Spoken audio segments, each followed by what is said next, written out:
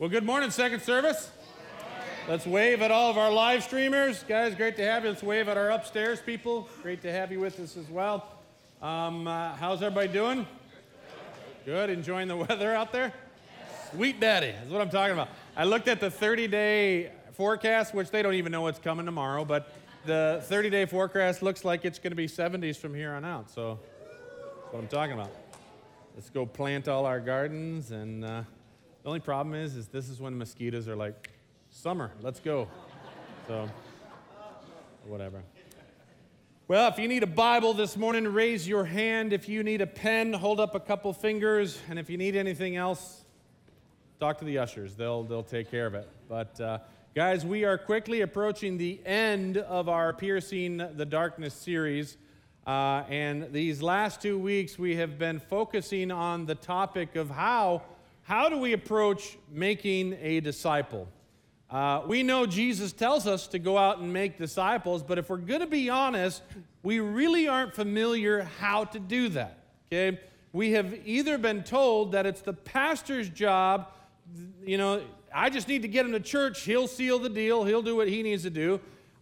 We've been either taught that or we've been taught how to make converts. We really haven't been shown or taught how to make disciples. So during this series, we clearly see what Jesus is asking us to do, that we're to be making disciples, so we need to know how to do that. And so these last 2 weeks and today, we're focusing on that. And today we're going to be wrapping up that topic as part of this larger series, okay? So, name of the title today is How to Approach Making Disciples, Part 3. I am super creative when it comes to titles of sermons. I've just let my creativity flow. All right, well, today I did tell you that we're going to be looking at some advice from the Apostle Paul. We're going to be looking at some verses that he wrote to Timothy. So if you have your Bible, I want you to turn to 2 Timothy chapter 2. 2 Timothy chapter 2. Now, if you have a hard time finding 2 Timothy in the New Testament, a little trick I learned when I was a kid is that if you find 1 Timothy, it comes directly after that. So that's just, I'll give you that for free this morning. Okay, no charge for that one.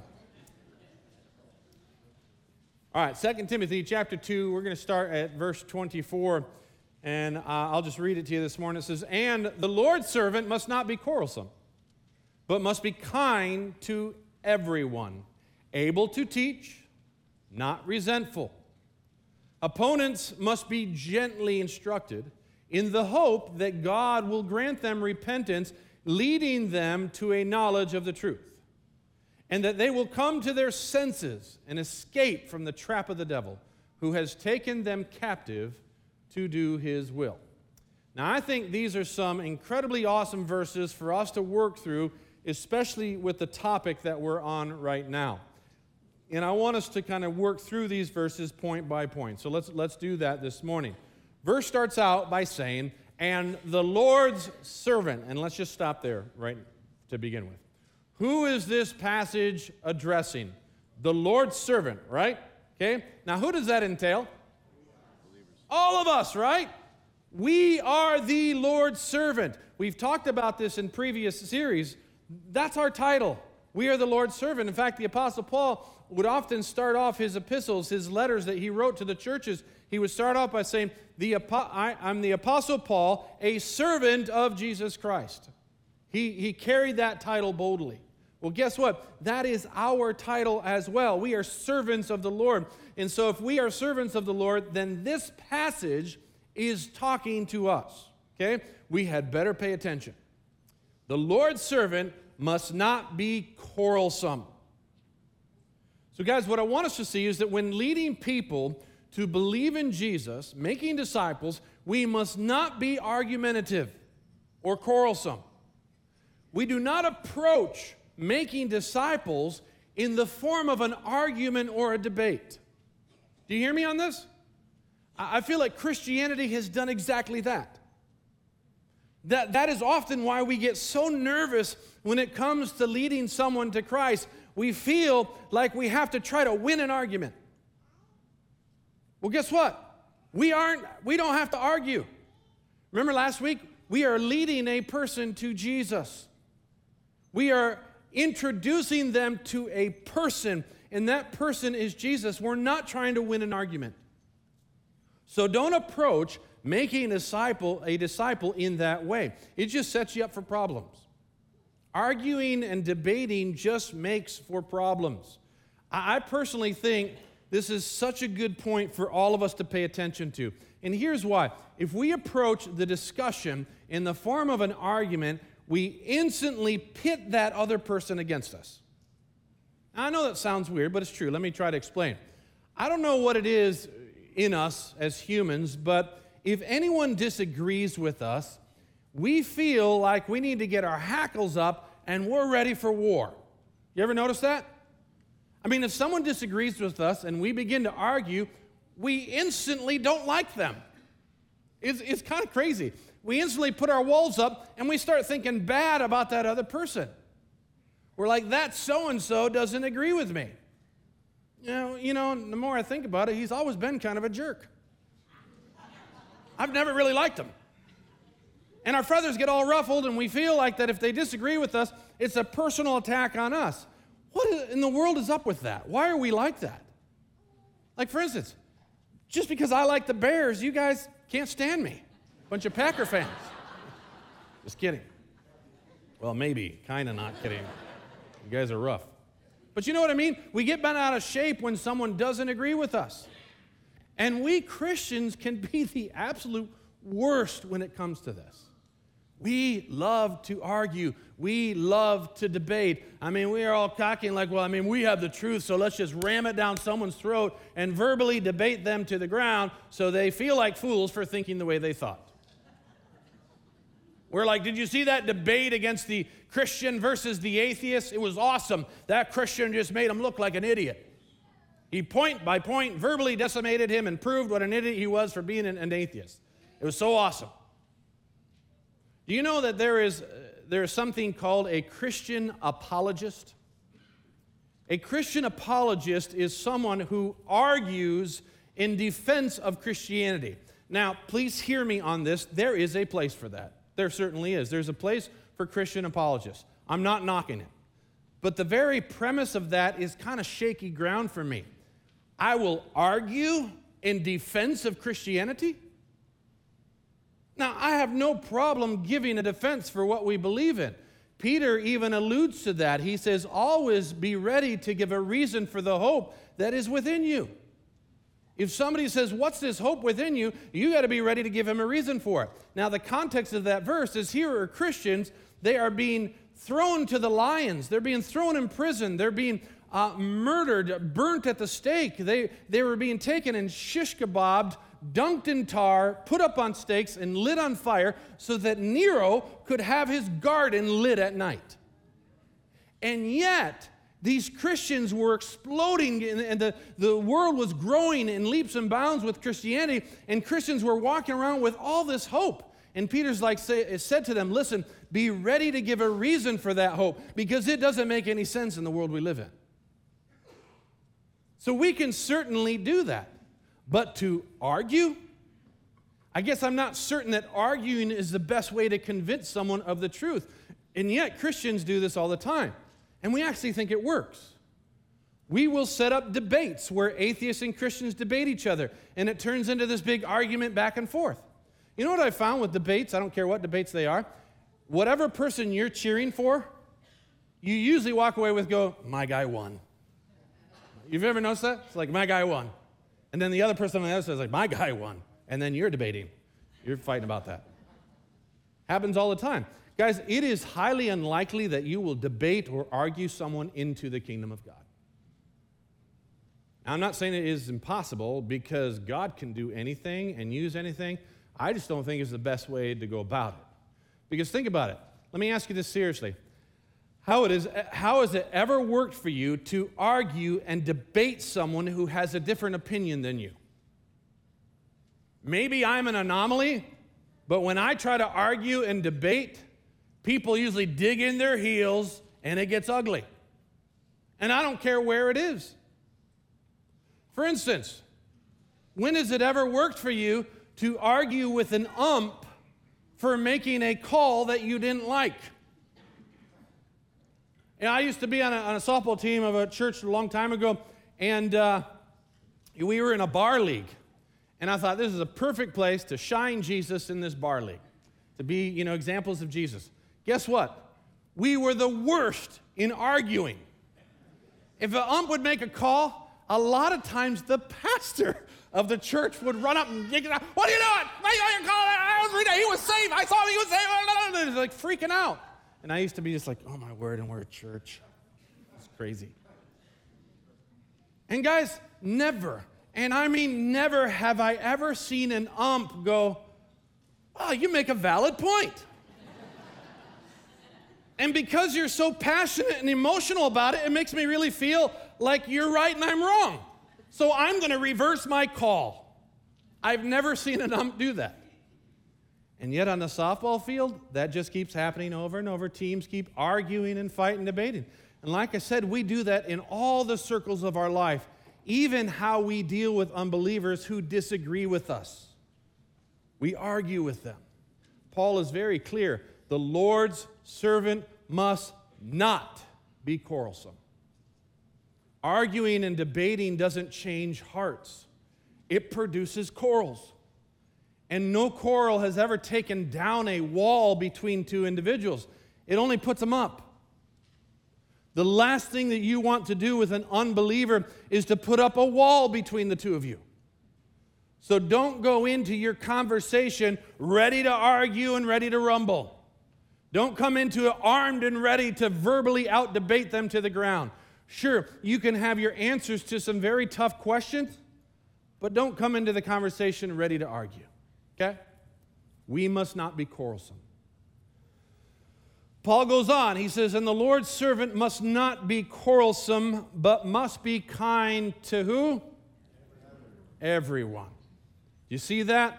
The Lord's servant must be kind. Here's what I want you to see. We are serving the Lord when we choose to be kind to those who don't agree with us. When you're kind, you are serving the Lord. And who are you kind to? Well, you're kind to the person who's against you, who disagrees with you, doesn't see eye to eye with you. Probably this person is 180 degrees opposite your viewpoint.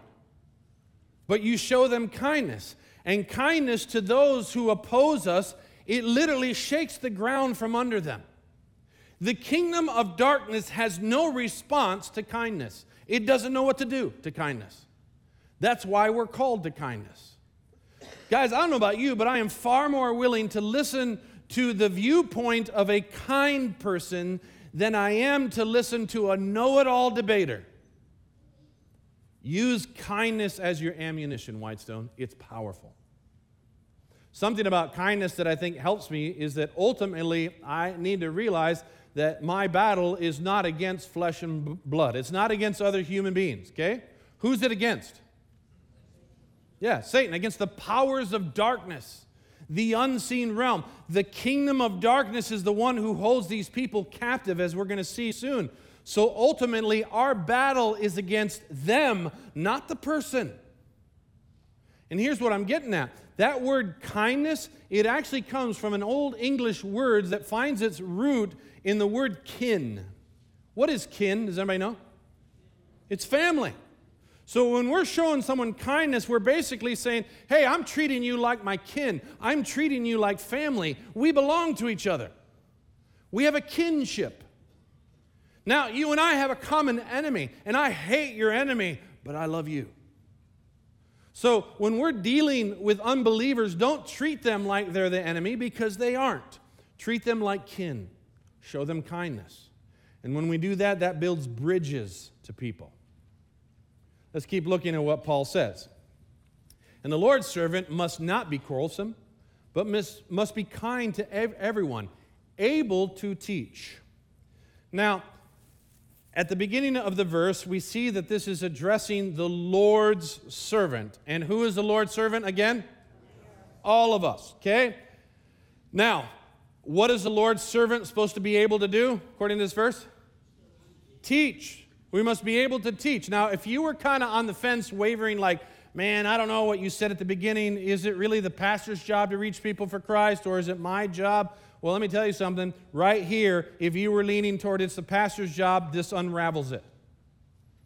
Because this verse clearly proves we must all be doing the job of teaching. You must be able to teach. Now, you might be thinking to yourself, well, Luke, I'm no teacher. I can't do that. And I get that. I do. Trust me, I don't know how you school teachers do what you do. Those of you who do homeschool, I mean, you guys are like my heroes. All you teachers are my heroes because I don't know how you do that. For 1 year, one lousy year, we decided to homeschool my youngest son. And because Shauna wasn't healthy enough, I had to do the majority of it. And I didn't know what I was doing. And so we're kind of doing math, and we're trying, you know those little math, what are they called, where you hold up a card? Flashcards. Yeah, I'm doing flashcards with them, and we're doing fours. So I'm like, all right, 4 times 4. I don't know. 16. Okay, it's 16. 4 times 5. 20.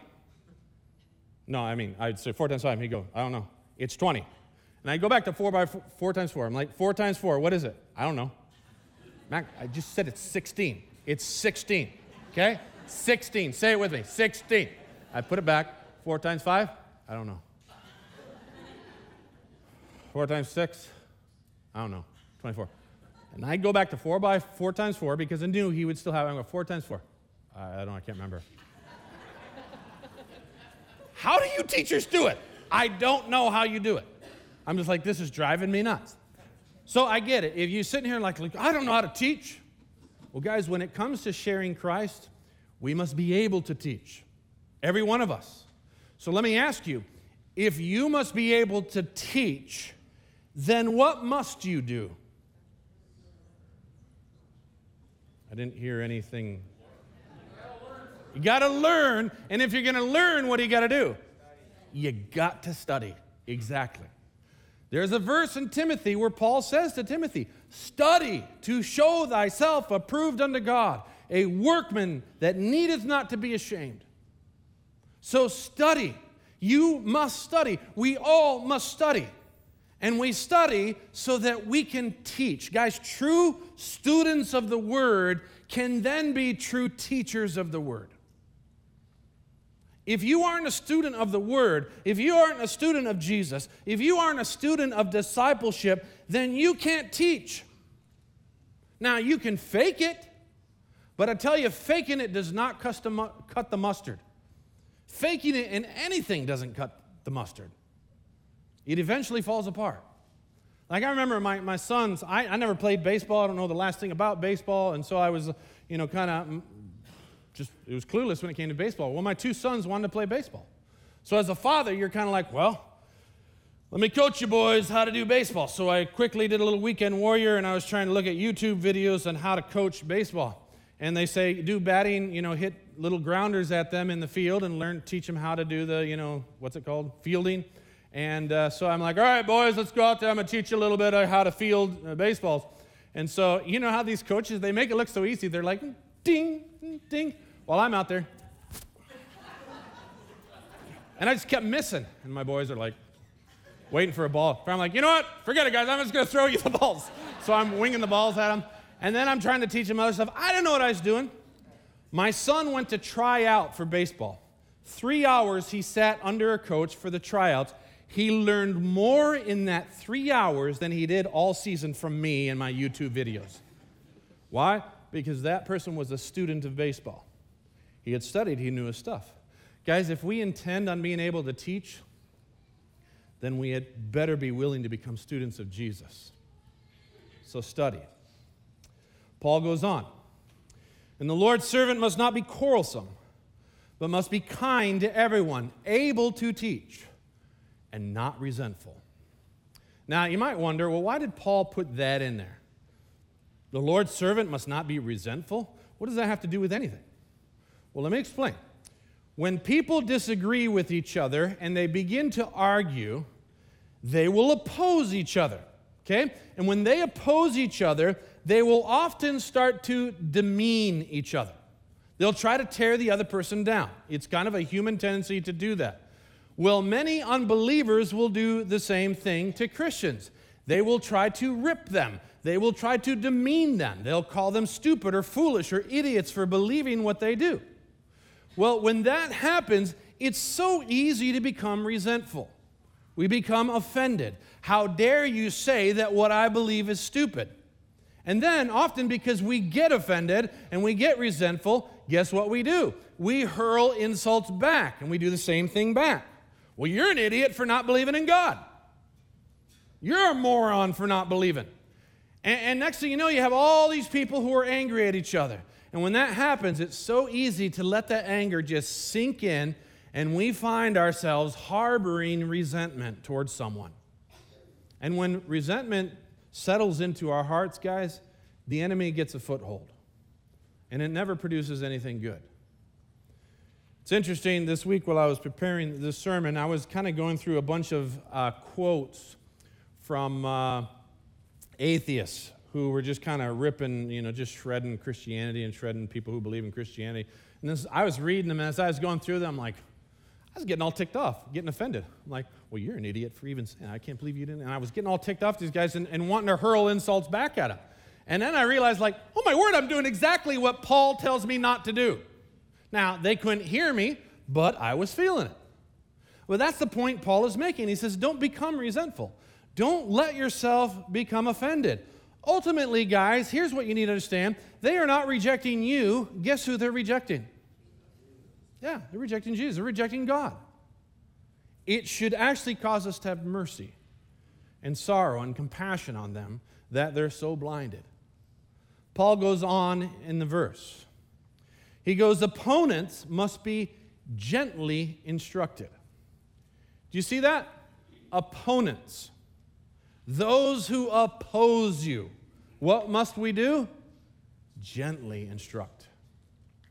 One time I was reading a bunch of books of an author, and I wanted to get a hold of this author, and I found his phone number, and I called him up, and I'll tell you what, when I talked to this guy, he was the perfect example of what gently instructing means. Because there was quite a few things that I didn't see his viewpoint. I believed something different.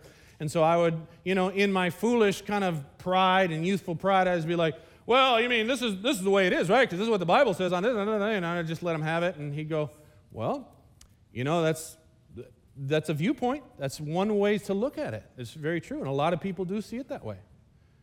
He says, but here would be something I would suggest. Well, why don't we look at it from this perspective? And he would gently instruct, and he would do it in such a way that I didn't even know that he was slowly but surely just allowing me to change my mind on something.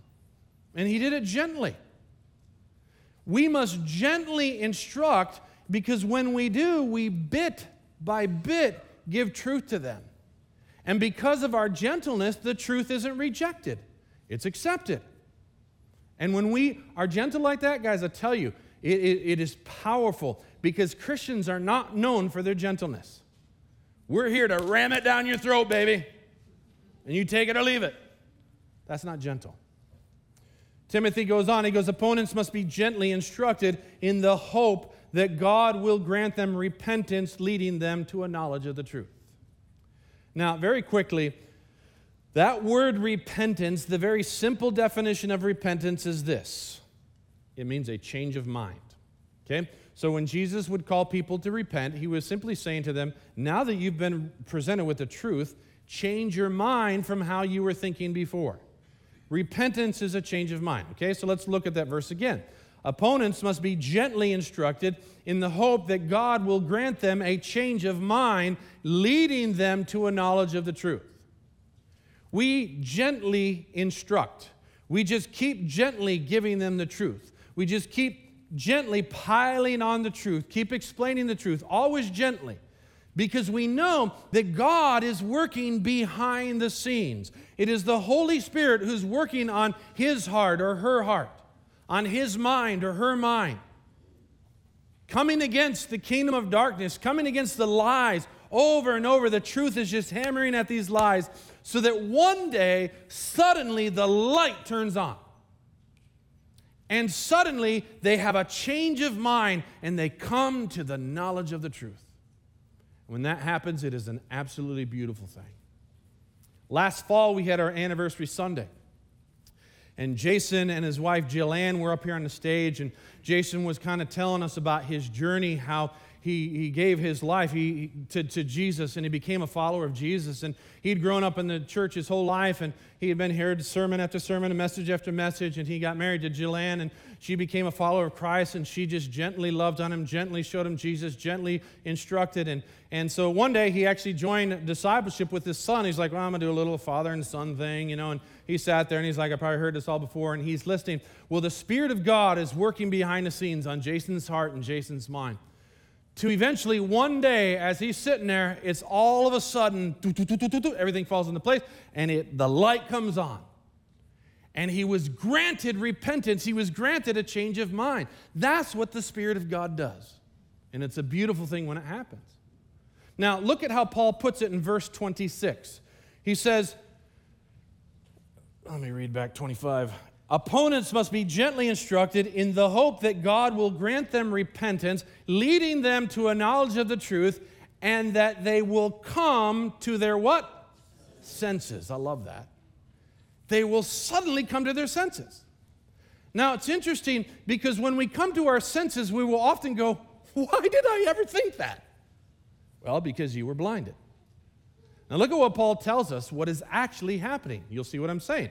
And hopefully you're seeing this is why we don't get angry. This is why we don't get resentful at these people. This is why we are gentle. Check this out. Opponents must be gently instructed in the hope that God will grant them repentance, leading them to a knowledge of the truth, and that they will come to their senses, pay attention to this, and escape from the trap of the devil, who has taken them captive to do his will.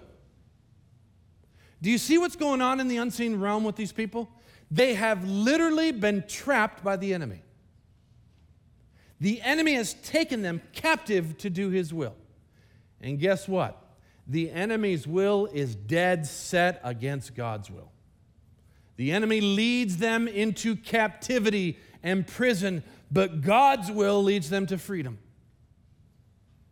And these people, when they come to their senses, they become free. Amen?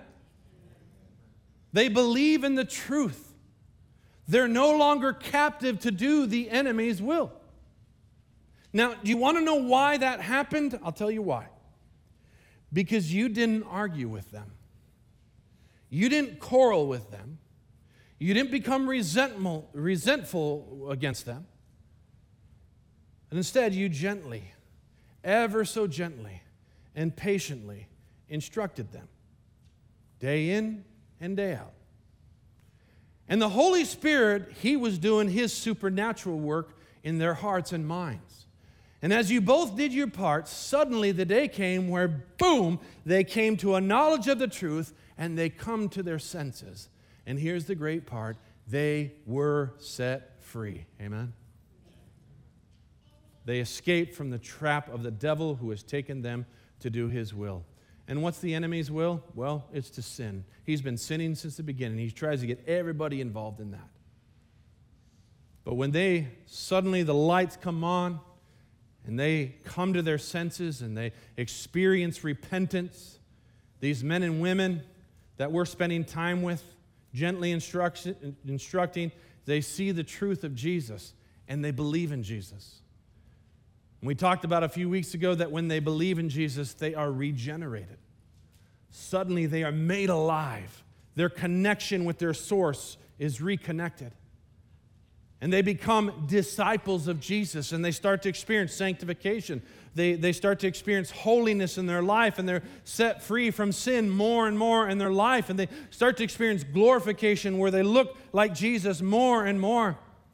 And then guess what those people begin to do? They go back out and they begin to make disciples of Jesus.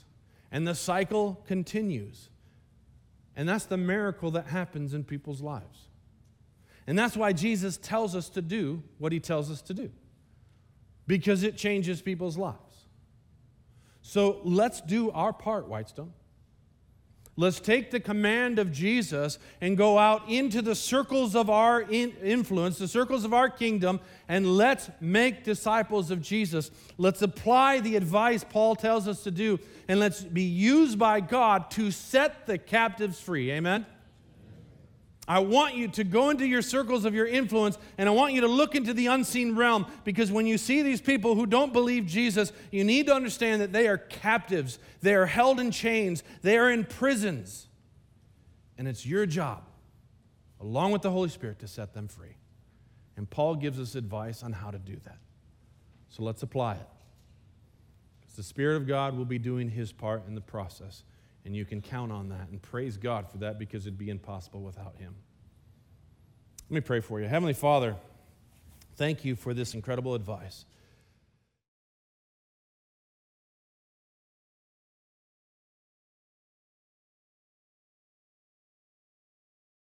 I pray that you would change that in us, and that you would make us gentle instructors, and that we would lovingly instruct those that we are in contact with, those in our circles. And Holy Spirit, may you continue to use the truth as we proclaim it. May you work in their hearts in such a way that they be brought to repentance, a change of mind, and may they be set free from the prison that they are in and be released into the freedom that God provides. I pray that you would use us to do that. And I pray this in the mighty name of Jesus. Let it be so. Amen. If any of you would like to be prayed for, we've got a couple people up here who would love to do that with you. And even if you kind of find yourself like, man, this is intimidating, how do I do this in the circles of my influence? Have them pray for you. They would love to do that. Guys, I love you. Have an amazing week. We'll see you next Sunday.